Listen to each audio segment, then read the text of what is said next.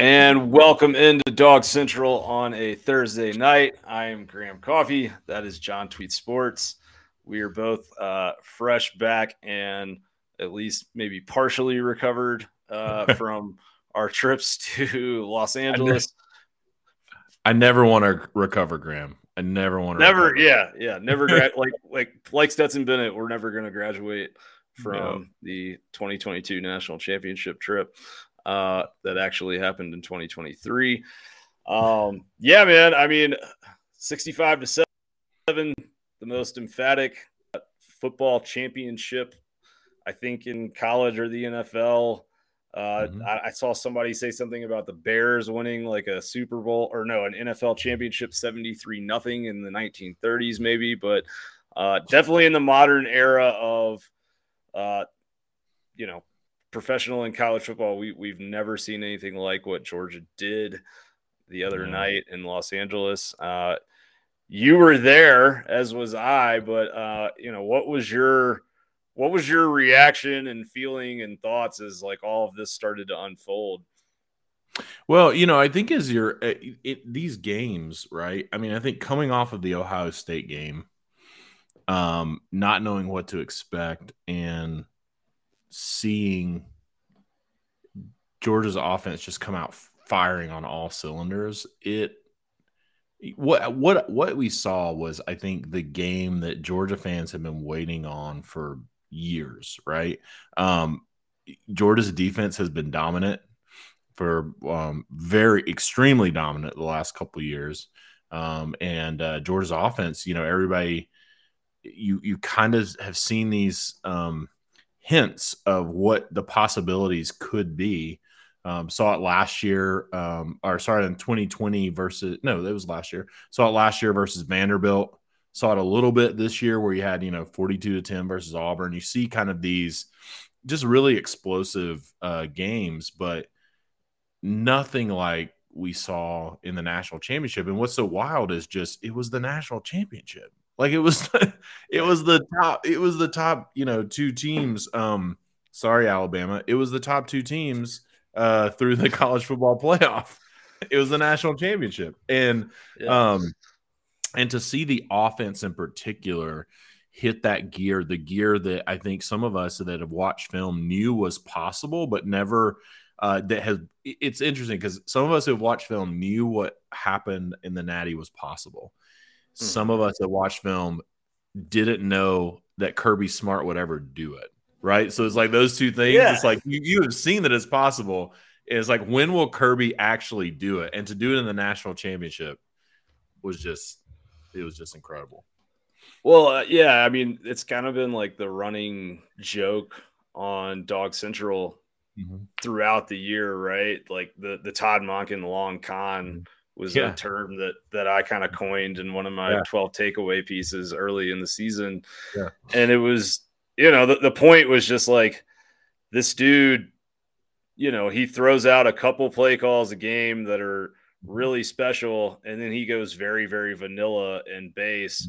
And I think part of that is not showing what you have on tape and not, burning plays kind of uselessly that you don't need to burn to win a football game. But I think the thing that is really interesting to look back at, and I don't want to sit here and act like, Georgia could have won every game by 70 points, because that's not true. And that's not what we're trying to say.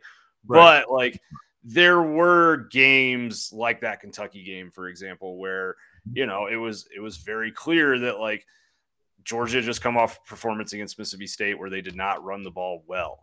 And Georgia needed to figure that out. And I think, Kirby Smart, one thing we've known about him throughout his tenure in Athens, like when his team can't run the ball, it freaks him out. And Todd Monken at CFP Media Days, like I stood right in front of him and he was like, if, you have to be able to run the ball to control a football game. And like Georgia was not very consistent as a run blocking unit up front for a lot of the season, especially early on. And I think like there were some purposeful things that happened throughout the year to kind of perfect that and practice it, and to do it against a team like Kentucky that is physical and that could provide a challenge in that, even against a 9-man box in the fourth quarter, right? Like, and I think there was times where that made Georgia fans want to like pull their hair out, but uh, perhaps more than any football coach that I can think of in recent memory, like Kirby Smart really does, it's almost comical to say like there's times where he uses SEC games as like a glorified practice, right? Like and at least sections of them. And there is a very big picture there. And there's this kind of twisting of the knobs, right, to keep his team from being too high or too low. And I thought like not just the game plan being open on Saturday, or I'm sorry, on Monday night. I keep forgetting to say Monday night. But it needs to be on Saturday. That's another conversation. It should be on Saturday. Yeah, you had a good tweet about that. But also, like he had that team in the perfect spot where it was, there is a very solid internal belief that we are capable of coming out and winning this game, but also this chip on the shoulder and this idea that we have something to prove and that we need to come out and prove that in an emphatic manner. And so much of college football coaching is being able to, kind of psychologically read and psychologically steer 18 to 22-year-old or 25-year-old kids, right? And so I think that's where like Kirby, is maybe separated Georgia in a pretty significant way right now, is that with this NIL era and portal era, I think there's a lot of coaches that maybe don't feel quite comfortable like pushing guys the way that they used to. And Georgia's done a really good job of not just pushing them, but also evaluating from a kind of personality standpoint and making sure the guys in the program are going to be coachable, because that's the key. Well, what you saw on Monday was Georgia has a distinct advantage that not very many programs have. I don't even know that Alabama has it in some areas anymore. Georgia has depth, and like deep depth. And when you have the depth that Georgia has, you have one clear advantage, which is you can hit in practice. You can practice with the intensity that you play a game.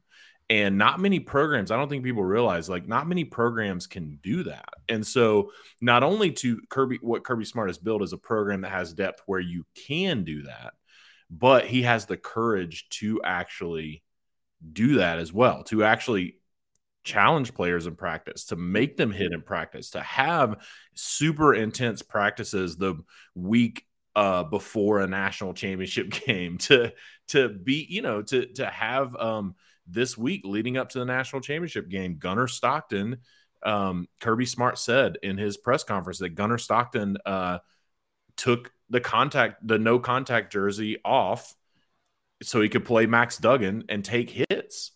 And, and when you're at that level of a program in the NIL, in the, I think, it's definitely a player's game in many, many ways now with the transfer portal, with NIL, with all these things. Players have a lot of choices, and I love that. But Kirby Smart has built a team on depth, has built a team where he can challenge players, where they can hit in practice, where all of those things can manifest themselves into what you see versus a TCU, right? And, the Ohio State game, it's interesting because Ohio State, I think what you saw there was a little bit of probably what Kirby Smart has feared. Probably the reason that you run the ball 46 times versus Kentucky is because you're going to get into a situation where you're going to have some athleticism, you're going to have some talent that can run with you for a little while. And but that's what Georgia has. I think that no other program, most other programs don't have, is the depth to be able to practice with that intensity. And because you have depth, you can do things in games like run the ball 46 times at Kentucky that a lot of teams can't do. And I think fans don't really, it's hard to understand that sometimes when you're seeing, you're like, what's going on with the game plan? Well, sometimes you're right. I don't want to say that Georgia is practicing against teams in games, but there are times that Georgia has depth in certain areas where if Kirby wants to go out there and do this thing, he can just do it. And I think what we saw versus TCU was the culmination of all of that intensity and practice, all of that, meetings and knowledge of players, the depth coming into play. You saw Bear Alexander, true freshman, just, eating Max Duggan alive. Like, I mean, Jalen Walker. Yeah, it's just wild. Like you saw, some very young guys out there, and that's what happens when you build the type of program that Georgia has. Yeah, and it's funny because college football coaches in the offseason, they visit programs and they go different places, and like the majority of coaches that go and visit Athens are like, it's really cool what they do, but like we can't do that. We can't run practice that way where we are. We can't have contact like that because we would run out of bodies. And Georgia's well recruited enough where like they can. And I think that last Monday night was kind of the end of an era for a certain era for Georgia football, right? Because like the offensive personnel will change next season, and Stetson will not be under center anymore. And I think that's why Stetson even said, I think in the post-game press conference, like there's still a large section of Todd Monken's playbook that we never used, but like we saw a lot more of it than we were used to seeing. And the way that Todd Monken scripted the opening, couple drives of that game, like coming out and, hitting Bowers twice in the first 3 plays of the game, right? Like getting him involved with that little slip screen, and then the long pass to Ladd on the crossing route that put Georgia in field goal range after the turnover. Like that was one where you have basically kind of a fake action off play action where they're showing that Bauer slip screen into the flat. Again, not quite blocked the same way, but still, like if you're a linebacker or a safety for TCU who just had to try and tackle Brock Bowers one-on-one on a 12-yard gain, like you have to come down and bite on that. And so I look forward to, we will do our usual like film review thing and rewatch at some point in the next week or two. But like, I really look forward to that because just, sitting down on my couch and kind of rewatching the game on ESPN casually, there's so many nuanced things that like Monken did early in that game to set up plays later that were explosives. And, the attention that had to be paid to Bowers after Georgia kind of force fed him on those first 3 drives, he had 4 catches.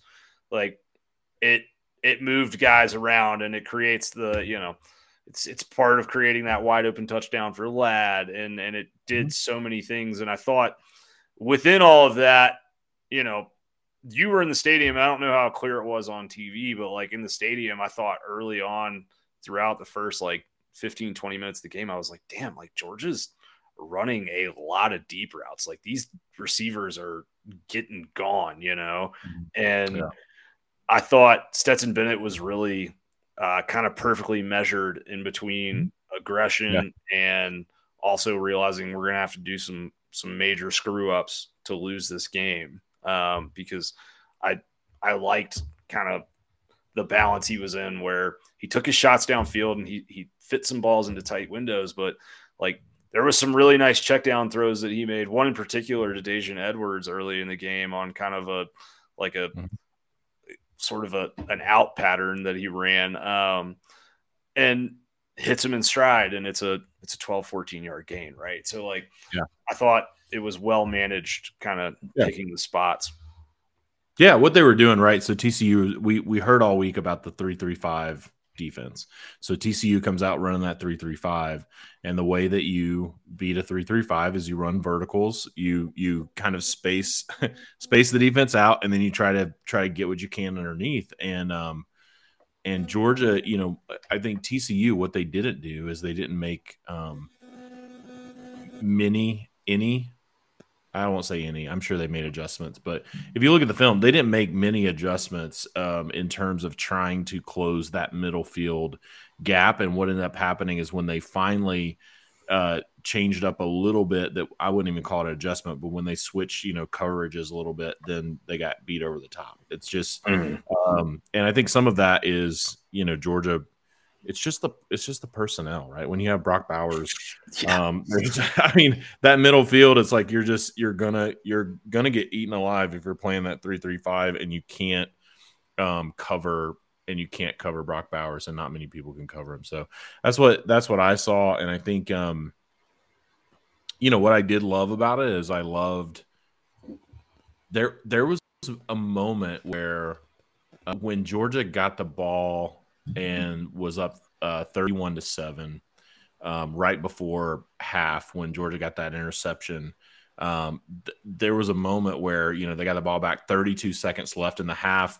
I thought, this is where Kirby's going to wind it down, and when he did, when he took those 32 seconds and threw 2 passes, scored a touchdown,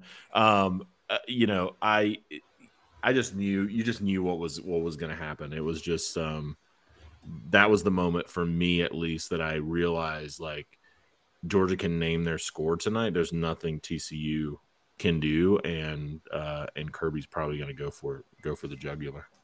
Yeah, and I think for me, kind of the moment that it really hit for me, like what was actually happening, like this game is over, was the play kind of that set that situation up where, Georgia sacks Max Duggan, puts TCU into 3rd and long, and then all of a sudden, like, Bullard absolutely set him up for that interception, like begged him to throw that ball, gave him the spot to bait him to it. And if he doesn't trip over his own guy, it's pick 6. But like, I thought that was so indicative of just kind of how dominant Georgia was on that night, is just, hey, like, yeah, we just knocked in, we just knocked in a touchdown to make it 31-7 with a minute and a half or whatever it was to go in the half. And we want one more. So we're going to get one more. We're going to take this ball from you right now. And I think it's easy to, like, I've seen sort of this revisionist history of everyone like dismissing TCU's presence in that game afterwards. And did they play well? No, they didn't play well. Like, but even if they had played their best game, they weren't beating Georgia on that night. They weren't staying within probably 30 of Georgia on that night. Yep. But I do think, like, it's very important to remember they did beat Michigan. I mean, they had 2 pick sixes to get to 51 points, but like they still scored 38 on Michigan, right? Or 37 offensively, something like that. And I thought, kind of back to that psychological standpoint we were talking about earlier, like Kirby having Georgia in that spot where they came in the game, and being at media day was interesting because like all these coaches and players were giving these really detailed answers on the problems that TCU posed from an offensive personnel standpoint, the problems of facing that 3-3-5. Like, there was a healthy respect there. And, Michigan came into that same situation, like, we're going to smash this 3-3-5 and all of that. And I just thought, Georgia really, really handled themselves like pros, like they kind of approached that game in that situation in this really professional manner, and like they had all year, where it's like, we're not going to give them anything. And the 3-3-5 thing that we were talking about earlier, like, I don't want to forget to shout out Darnell Washington for gutting out that ankle injury, because what he was doing at the end of the line was so key to Georgia's run game. I had a stat in the 12 takeaways that 24 of Georgia's 44 rushing attempts either went off tackle or off the end of the line with an inline tight end, and they averaged 5.2 yards a carry on those. But like, Georgia's dominance up front was probably, from a run standpoint, it was probably the best we'd seen all year. Like, I counted 1, 2, 3, 4, 5, 6. I counted 9 different gaps that they had a 10+ yard rush in this game. And that does include like a jet sweep and a Stetson scramble, but that's still seven different spots across the offensive line. So, and I will tell you, Amarius Mims, man, was incredible. Like that guy, that's another testament, right, to a guy who actually went into the portal, and everybody thought he was going to leave and go to Florida State or whatever in the spring, and came back. And he ended up in that game just playing an absolute incredible game up front, especially in the run game. And that's, Kirby Smart talked about it after the game, but you have a lot of guys who were doing things that, Amarius Mims being one who he made the choice a long time ago. He came back. He sat behind Warren McClendon. He, when he got his chances, he made the most of them. And I think, there's a lot of guys like that on this team this year that I think a lot of folks, it'll be a long time, I think, before people really appreciate what a lot of these players did, playing through injury, playing hurt, guys on the scout team. Kirby Smart mentioned that multiple times this week. Guys who were Amarius Mims could have been a 2-year starter at 99% of the programs in America, and he chose to come back and stay. I mean, it's the culture that Kirby Smart has built, and I think he's prioritized culture fit above everything else. And you saw it. That's what you saw. 65-7 for me was the culmination of that culture that Kirby Smart has built. It's the culmination of everybody doing their job, everybody, lining up and gutting it out, guys who have their opportunity, making the most of it. It was really just, it's a beautiful thing. And I think when you have that, that's what, people say all the time, people say Georgia has all the player, all the 5 stars, all the, and that's not even really true. Like a lot of these guys out there are not 5 stars. Right. Javon Bullard, a 3-star that was barely recruited by a lot of Power 5 programs. But that was the most outstanding player of the game.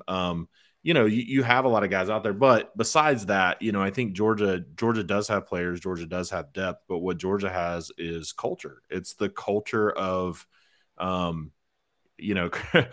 Smart said in the pregame when he said, when Holly Rose said, what do you want to see from your defense? And he said aggression, right? Yeah. I mean, he said we're going to hunt tonight. And I think when you have the culture that Georgia's built and you have the things that teams have gone through, you get into a game like this, you can cut them loose. And that's what happened on Monday. Yeah, for sure. And I think, the curtain calls that happen were kind of emblematic of that culture that you're talking about. And, seeing obviously Stetson go off, the guy that, really did earn his spot in practice over the years, and would never take no for an answer. And obviously his story is well documented, but you talk about the 4 defenders that went off, and I thought it was really interesting. 2 of them are Jalen Carter and Keely Ringo, who were 3-and-out guys that were basically 5 stars, top of their recruiting classes. And it was clear from the moment they stepped on campus pretty much that athletically they're different and they're going to have careers in the NFL. But you talk about Carter, finding out after the game, right? He felt like he was too tired at times against Ohio State. And he spent the 10 days between those games. He woke up at 8 a.m. every morning running 100-yard wind sprints. And you know how easy it is to say, I'm about to go be a multi-millionaire as a top 5 NFL draft pick. I don't have to do this shit. And I've already won a national championship. It's not like, not like you haven't had that feeling before. Right. Exactly. And I thought, Ringo, man, a very up and down season for him. And obviously I've been hard on him at times, right? There's been times we did film reviews and talked about, he's not quite doing this right, and he's not getting his head around, or he's not playing the ball, or he to come out can't separate his hips from his backbone. Yeah, I mean, we've yeah, said it all, right? Yeah, yeah, yeah, totally. And to come out and hold Quentin Johnson to one catch for 3 yards, which came on a pass behind the line of scrimmage, and to only be targeted once in the game, like, couldn't be happier for him. And I felt like, you talk about a guy that, what I know from sources who talk to me about practices, like, that dude has been coached extremely hard over the last few years, and particularly this year, because Georgia was so reliant on him, and Kirby rode him very, very hard, and demanded a lot out of him, and every mistake that he made, was both in practice and games, was magnified. And like, he took the coaching, and he also, by doing that, encouraged everyone else to take coaching, because when you are the guys on the team who are surefire first round draft picks, and you're bought in, it's kind of impossible to not be bought in and think you're going to have success if you're a younger guy on the roster or another. And Chris Smith and Robert Beal are kind of the opposite end of the spectrum, right? Like, guys that have been in the program 5-6 years. We're not day one starters. We're not, the highest rated guys in their class, and really fought and became leaders. And maybe, I don't think necessarily were super comfortable in a leadership role, but took those roles on this year because they needed that out of them. And I think you look at their journeys, and you talk about guys like the example that's been set for Georgia is like, if you first allow yourself to be accountable, then one day, you're going to be the guy that's holding other guys accountable. And, obviously Nolan Smith getting pushed out on the field, I think that was maybe the best moment of the night. Right. And, I don't know if you caught after the Ohio State game, but like, he was crying during that trophy presentation. And it's just like, that's rare, man. Like, that's really rare culture, and just rare human beings that will allow themselves to become that invested, even when they're not the ones on the field. Yeah, well, there's a clip that I'll retweet later tonight from last year in this college football playoff press conferences.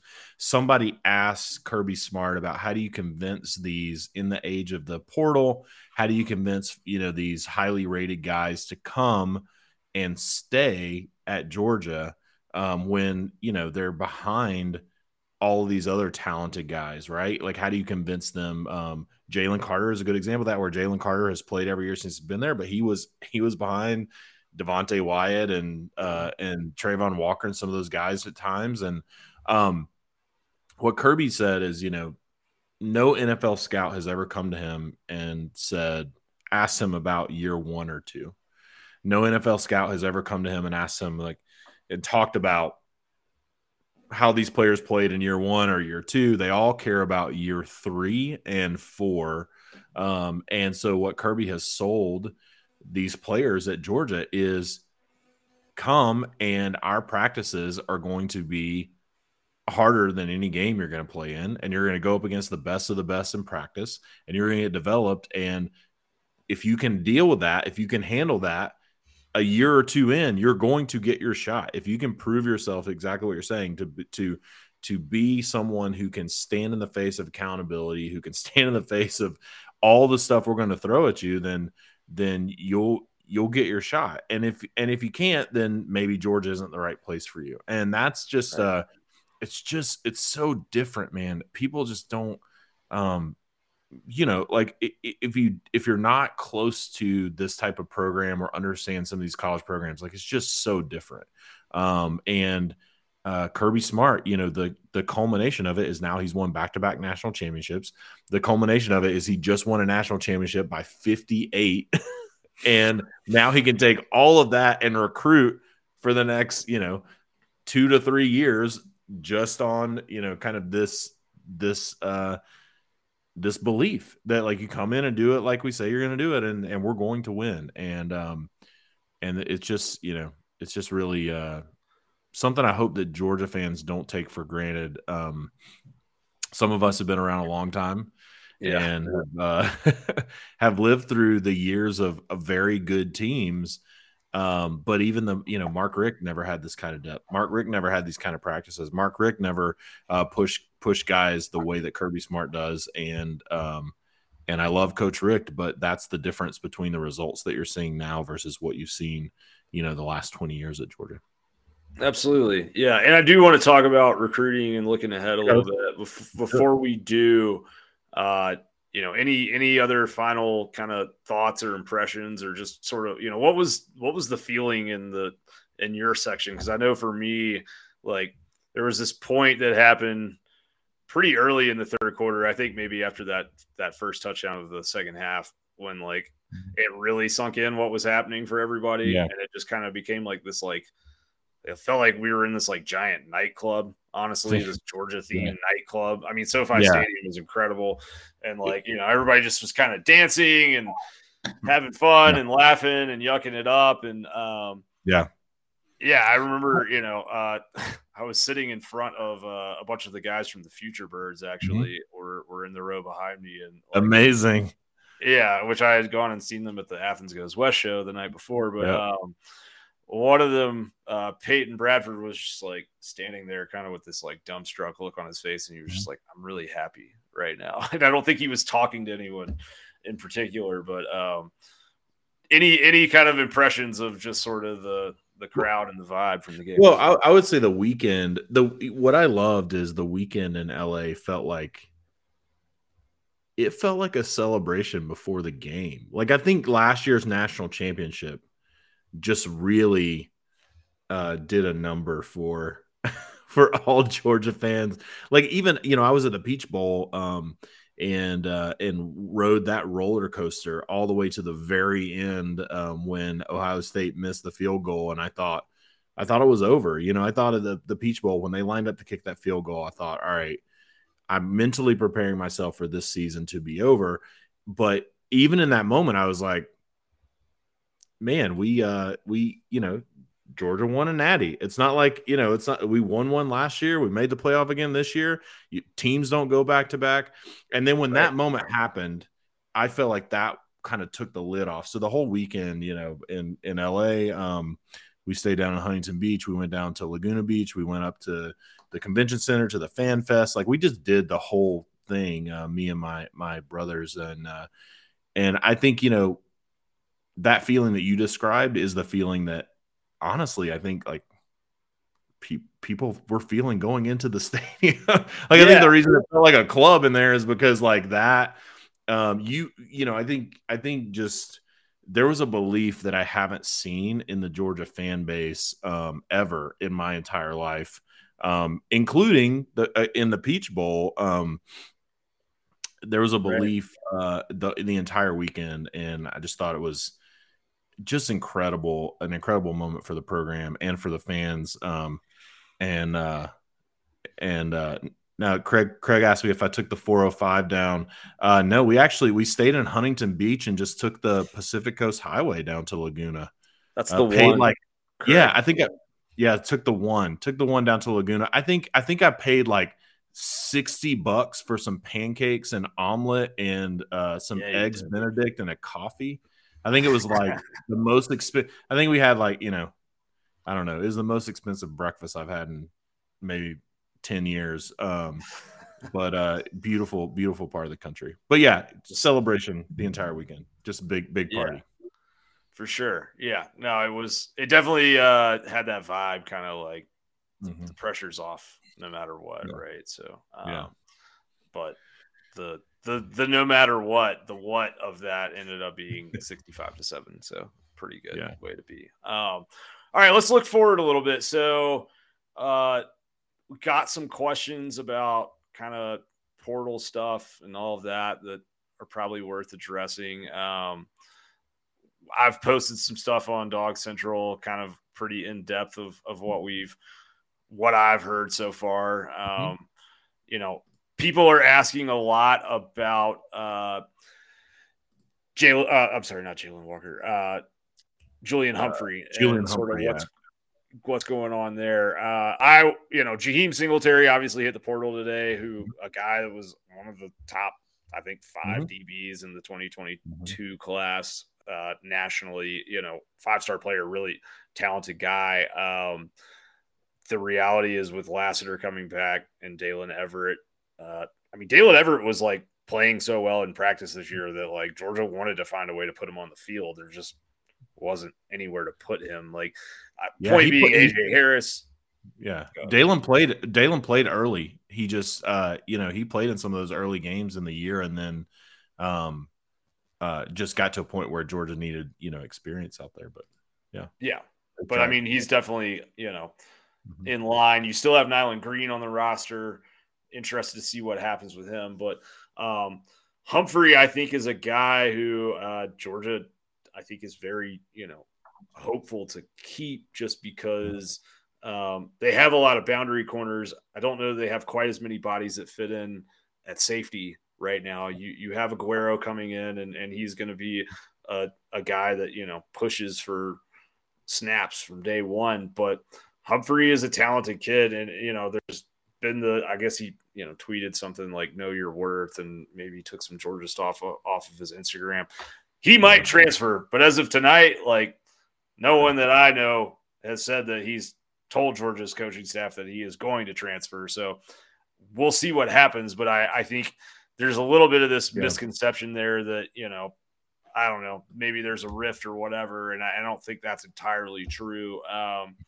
There's going to be guys that leave. Like, Georgia is just going to, they have to, right? Like, you've brought in 2 wide receivers. I think we'll probably see Jackson Meeks leave. I think there's going to be guys that move on, but there's also going to be a lot that stay. And I guess, is there anyone else that we should talk about from a potential portal leaving standpoint before we chat a little bit about like 2023 roster and some of the recruiting that's going on? Yeah, I think, for me, I don't love getting into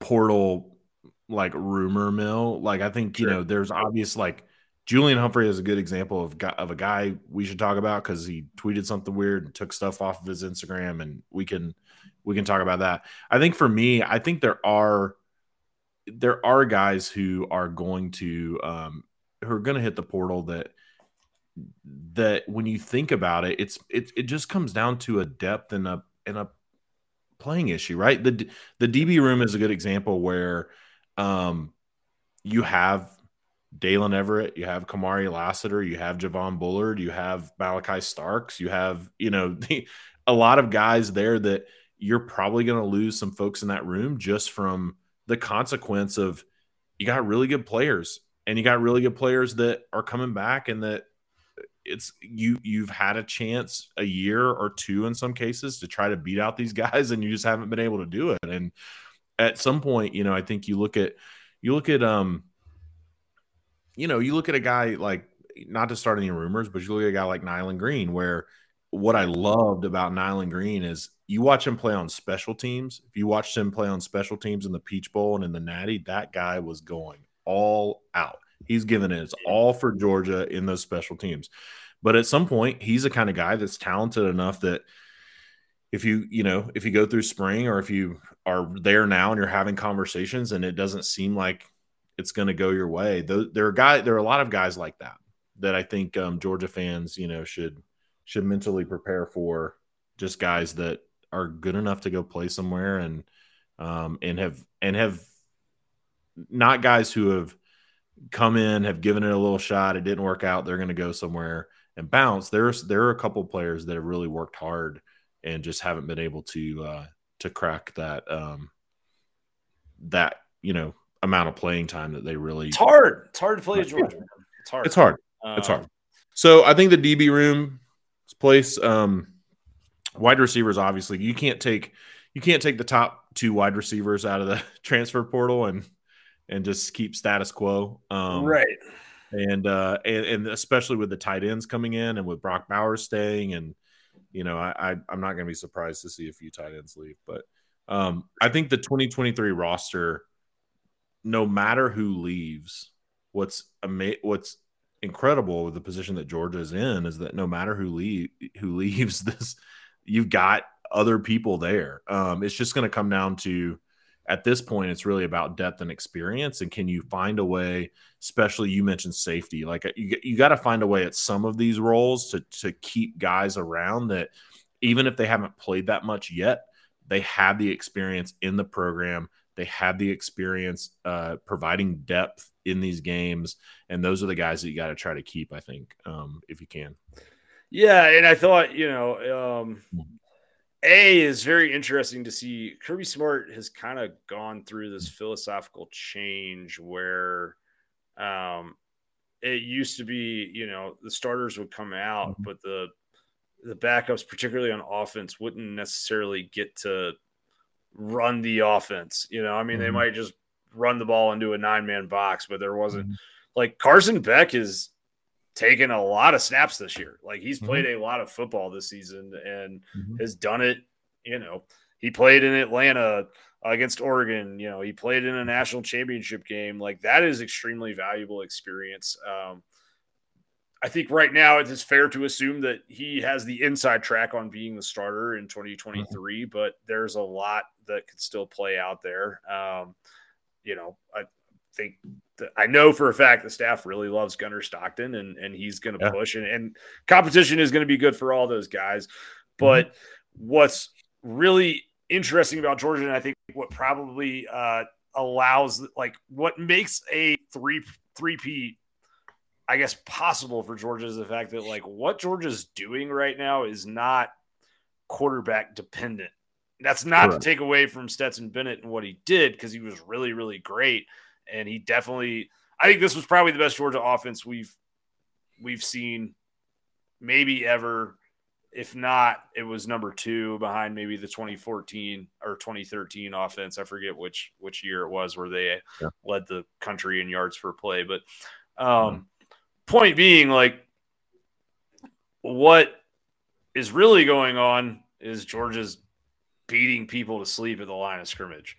Correct. And, you referenced Bear Alexander and Warren Brinson. You got Jalen Walker, coming in. I think he had 4 pressures and 6 pass rush opportunities, and one of those 4 pressures was a sack. That's an absurd productivity from anyone, particularly a true freshman. Like, he could be kind of your Robert Beal type maybe next year, that jack linebacker. But like there's a chance, honestly, like this, looking at this roster and how it sets up, it almost feels like this was the year to get Georgia, and Georgia just won a national title game by 58. Yeah. I mean, Georgia allowed 9 sacks in 15 games on the other side of the ball. So like that line of scrimmage, like it is, yes, I agree. That's how Georgia, that's the foundation of this program. And that's the difference. The reason that USC needs Caleb Williams to be healthy and be able to be mobile and to be able to make plays happen is because USC doesn't have the line of scrimmage to actually, be able to run the offense at a pace that that another quarterback with lesser skills, could actually get out there and play. So you got to have a guy who's Heisman caliber to be able to make that work. And you still end up in a situation where you play, Utah and you lose twice. And, it's just like at the end of the day, that's where Georgia's advantage is on the line of scrimmage. And that offensive line, I think I think Georgia's going to lose some very good, very experienced guys off that offensive line. But the guys behind them are guys like Amarius Mims, right? I mean, it's like who might be the most talented of all. Correct, right. And that's the thing. It's like, Georgia allowed 9 sacks in 15 games, which is just, again, I don't think people realize just how absolutely absurd that is. Like, last year Army led the nation in sacks allowed with 7, and Army threw the ball about 2 times a game. And so they had 7 sacks in like 13 games. They threw it like, whatever, 8 times a game or 10 times a game or something. So, and they still had 7 sacks. And so like, it's just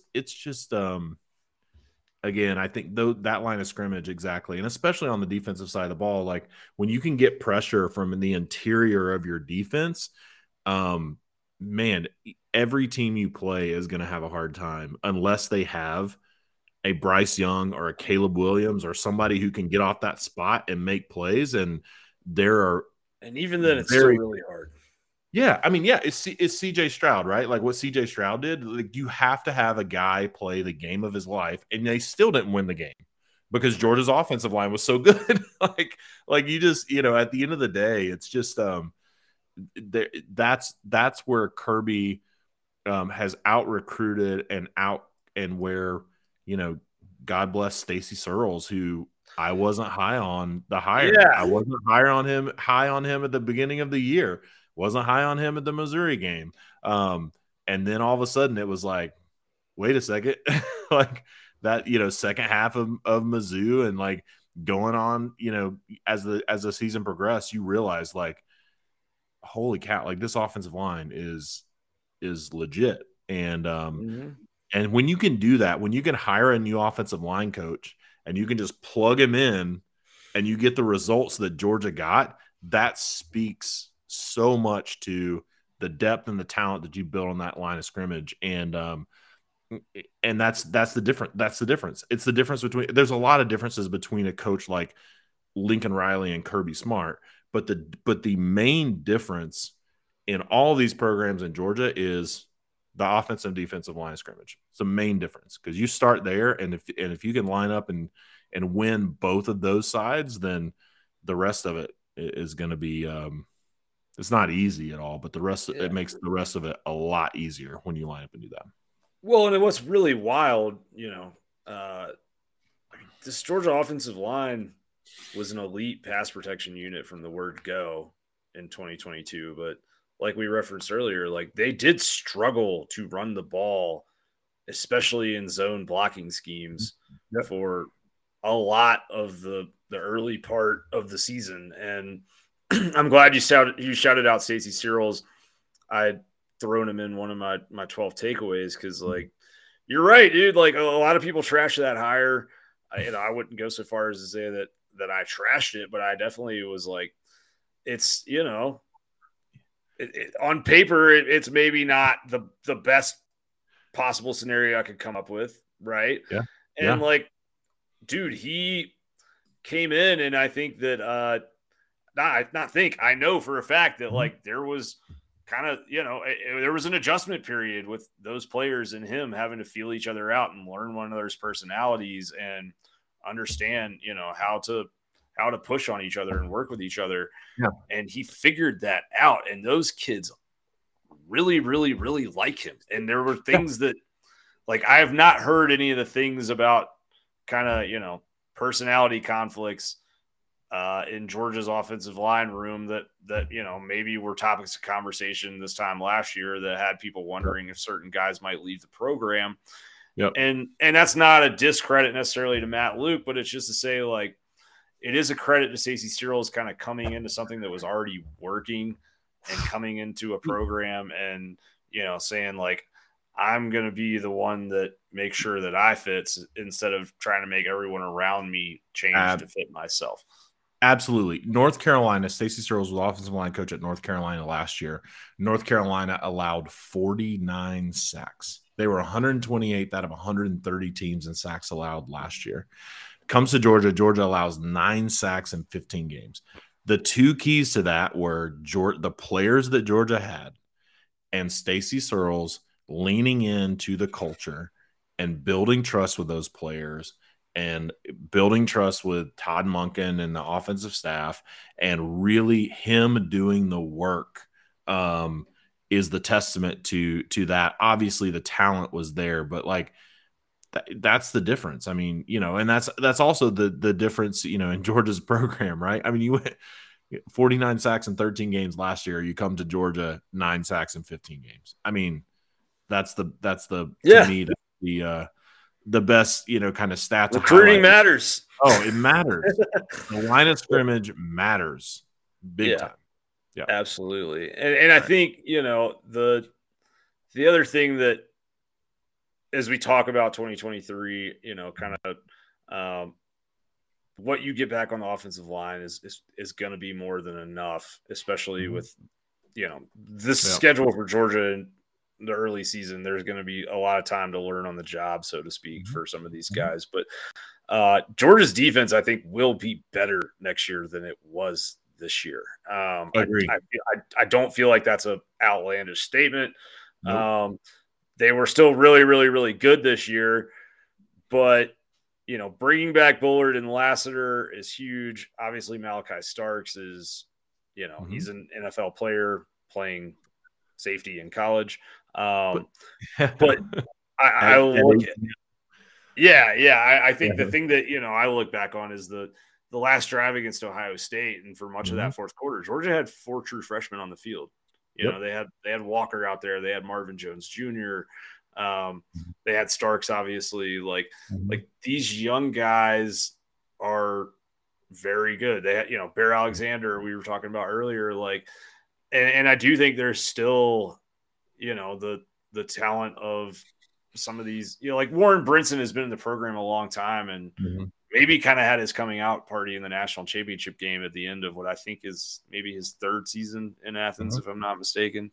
So you couple all of that with the fact that, and this is a little more speculative, but like you have Jamal Jarrett that is enrolled early, and you're talking about a 6'6", 350, 360-pound unicorn of a human being that is the closest thing we've seen to Jordan Davis on the recruiting trail since Jordan Davis, probably.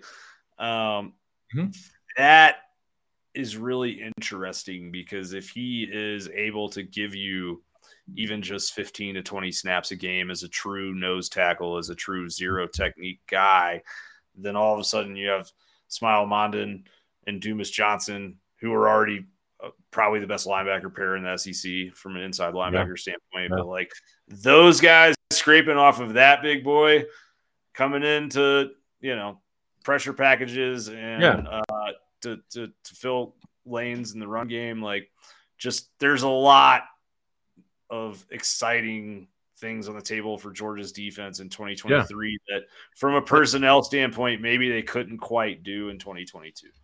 Yeah. I mean, think about this. So think about this lineup, right? Michael Williams, Bear Alexander, Marvin Jones Jr., Small Mondon, Jamon Dumas Johnson, Malachi Starks. You got Kamari Lassiter, Javon Bullard. You got Dalen Everett. You got Ja'Cory Thomas, who's also going to be really good. Like, it's at the end of the day, I think I agree with you. I think Georgia, what's scary, and I'm being objective when I say this, even though I'm a huge Georgia homer. What's scary is that this was Georgia's defensive rebuilding year. This was where Georgia had multiple true freshmen on the field. It's where Georgia had 2 new middle linebackers getting their first starts to quarterback the defense. And you saw what happened, right? I think Chris Smith played a huge role this year as kind of bringing that leadership. Nolan Smith, obviously, Jalen Carter, obviously, Keely Ringo, did his job. But at the end of the day, this was the year where you had the guys who really quarterback the defense, Small Mondon and Jamon Dumas Johnson. This was their first year really running the show. And so that's only going to get better. And then you're surrounded by all these guys that now have all this playing time. Plus you have Kirby Smart and Will Muschamp and Glenn Schumann have shown they're not afraid to put some of these guys coming in as true freshmen. If they can get, if they can get in conditioning, really is the main thing. If they can get in shape and they can understand, if you're in the secondary, it's a little bit more difficult. But if you can understand the stunts and the blitz packages when you're in the front 7, like you're going to play at Georgia if you're good. And so then there's a lot of good guys coming in to this 2023 class. So it's, look out. I fear for the rest of the SEC when it comes to Georgia. Who I really fear for is this like terrible non-conference schedule, poor Ball State and some of these guys, like, it's gonna be it's tough, rough, man. It's just gonna be tough with this Georgia defense. Well, yeah, I mean, it might not be the last 65-7 game we see for a little while. Correct. Yeah. So before we wrap up, I do think it's worth mentioning, and you've kind of alluded to this in some of your comments already, but just like, hey guys, Kirby Smart had already recruited, I think, 5 or 6 straight top 3 classes nationally. And now he's going to go hit the trail with a second national title ring that happened in back-to-back fashion for the first time in the college football playoff era. I think there's a very, very high probability that this 2024 recruiting class ends up being not just the best that we've seen at Georgia ever, but maybe historically good. It probably has a chance to make a run at that 2022 Texas A&M class that has now disintegrated. What happened? What happened to the 22 Texas A&M class? They were scattered into the wind. God, they got Jimbo'd, man. The highest rated class of all time. 20 Texas A&M has, I think they're at 27 players that hit the transfer portal or something like that. It's wild. But not to go on a tangent and ruin your point, but you're right. Like, Kirby Smart, plenty of time for that this offseason. Kirby Smart is recruiting with back-to-back national championship rings. He's recruiting with 15 players drafted last year, and I would say there's going to be probably 12 to 13 drafted this year. He's recruiting with video of Matthew Stafford and all of these guys, at the national championship game. And he's also recruiting with, this staff that he has in place, right? I mean, it's like, I think, people, Georgia may have some staff changes. That's still to be determined. This will be you have the celebration this weekend. You have a lot of openings in the NFL and in college football. And so you never know really what's going to happen. But when you're looking at this staff as it is right now, if the nucleus of this staff stays together, I mean, you're for the elite players that are left out there in this 2023 class, and especially in the 2024 class, but we'll talk 2023 right now. In this class, there's no better place to be developed than Georgia right now, and that includes Alabama. I mean, I know Pete Golding and Bill O'Brien are savants, and no Alabama fan wants them gone, but Georgia is the place if you're going to be recruited if you're going to be developed as an elite player. So I agree. I think this class is going to there's going to be a lot of eyeballs popping when this thing is all said and done. I think a lot of people are going to be shocked at what Kirby's going to pull. Yeah, and I think we were talking earlier about that 12 personnel being such a big deal against this 3-3-5. But I think everything that Georgia's offense did this year and a lot of the success it had was due to the personnel conundrums that the 2 tight end sets created for defenses. And I don't think those are going anywhere anytime soon. Oscar Delp is obviously waiting in the wings, but Georgia might sign 4 tight ends in this recruiting class. You already have Lucky and Pierce Spurlin with their letters signed, and I think both have enrolled, if I'm not mistaken. They have. But early enrolled. Yeah, Deuce Robinson is the number 1 tight end in the country.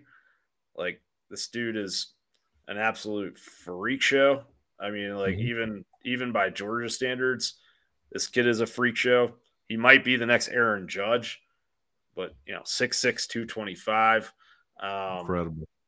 Number 1 player in Arizona, number 1 tight end in the country. It feels like Georgia is trending heavily for him. I know on Dog Central that we feel that way. Jason has had some great updates on him over the last couple months. And then you get Walker Lyons in the fold, who was a Stanford commit. He is, Church of Latter-day Saints.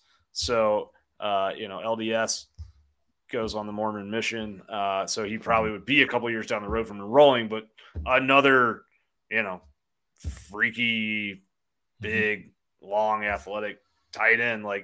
And I think we'll do some fun stuff this offseason and really get into some nitty-gritty film stuff and talk about these two tight end sets further, because what Georgia's doing is really, it's kind of revolutionizing offense in a certain way on the college level, and they're doing something that no one else is really doing. And because of that, there's not obvious answers that have been put on tape yet.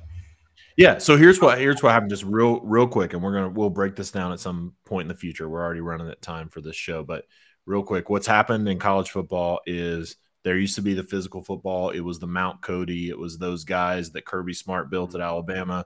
And then all of a sudden teams started spreading you out, right? So now all of a sudden teams, defenses got leaner, they got faster. It was, we've got to cover the spread, we got to cover the air raid, we got to cover, all these guys, right? Well, what Kirby Smart has done, and Todd Monken and Todd Hartley, is they have found this profile of large, fast, physical guys who can run routes, who can catch the ball, who can block. And you still have defenses that are built to stop the spread situation. And you got these undersized linebackers. You got guys who they're athletic, but they can't hang with a 6'6", 225 guy. And that's, that's what's, I think, is revolutionary about what they're doing at Georgia that they're not doing in many other places. Yeah, absolutely. That's well said. And, the last recruiting thing I'll say is just Georgia is trending pretty heavily for Dylan Raiola, who is, maybe the best quarterback prospect we've seen since Trevor Lawrence. I don't know. He's one of those dudes. I mean, he's a surefire number one quarterback in his class. I don't think there's any question that he's a better quarterback than, he's a better prospect, I should say, than Arch Manning. What if, life comes full circle, and because Georgia didn't land Arch Manning, they get to land Dylan Raiola, and then they get to go beat the snot out of Texas with him for the first couple of years they come into the SEC. I mean, dude, I don't know. It's wild times to be a Georgia fan, man. It's crazy. It is wild. I will say that Dylan Raiola, if you haven't seen him, go check him out. He is, if Georgia is able to land Raiola, he's absolutely the best. I will say, I mean, he's the best quarterback prospect that Georgia will have landed in Georgia history, and probably the best quarterback prospect in the last, Trevor Lawrence, maybe the one that was maybe equal. Like, the guy is absolutely, and it just far and away, as much as I love the quarterbacks that Georgia has in this room, as much as I love, I loved when Justin Fields came to Georgia. Dylan Raiola is better than Justin Fields. Like, he just is. And it's going to be incredible if Georgia's able to pull him in. And on top of all that, you still have all of the stuff we were talking about earlier that Georgia's doing at the line of scrimmage. If Georgia lands him, I mean, there's never anything. There's no such thing as a surefire anything in college recruiting. But if Georgia lands him, it may just be like a wrap for the rest of college football. What I've said is, if Georgia lands Dylan Raiola, Georgia is going to win 3 of the next 5 national championships. You're talking about in addition to the 2 they just won? In addition to the 2 they just won. The next 5 years, Georgia will win 3 out of the next 5 if they land Dylan Raiola. Now, the year, obviously it's hard to go back to back, and it's hard to three-peat and all these things. But Georgia will have had, Kirby Smart will have had 5 national championships in 7 years if he's able to land Dylan Raiola. I really believe that. Kid's that good. Yeah, he's something different. All right. Well, on that note, thank you guys for joining us tonight. As always, you can find John on Twitter at John Tweet Sports. You can find me at Dog Out West. You can find both of us over at dogcentral.com. Lots more nitty gritty, in depth updates and news on guys like Dylan Raiola and portal stuff and all of that type of noise. I'm sorry if you're listening to this on audio later. I'm chuckling because we had a question come in and ask if Kirby is on the hot seat if the dogs don't repeat, and you never know, man. What's the saying? Said, yeah. Once the fan base gets an appetite for blood. Yeah, the key to happiness is lowered expectations, and Kirby has shot the expectations to the absolute stratosphere. That is very true. Yeah. So, this is like the anti-Mark Stoops situation right here. At what point do you think Kirby wakes up at his lake house on Oconee and thinks like, "Oh God, now I got to try to do this again"? At what point is he like, "Oh man, we got to go try to we can't take a step backward"? Kirby's too busy recruiting to think about any of that. That's my theory. Too busy counting that $11 million a year too. That's exactly right. Guys, thank you guys for joining us. Thank you for all of you who has tuned in and followed along with us all season. Where I think we differentiate ourselves in a significant way is the content that we do during the off season. So I hope if you haven't liked or subscribed to our channel, please do that. Please subscribe to the podcast feed on Spotify or Apple or wherever you get your podcasts. And please come and check out Dog Central and the work that we're doing there. Ultimately, if you enjoy this type of content, then you can support it, and that helps us make more of it.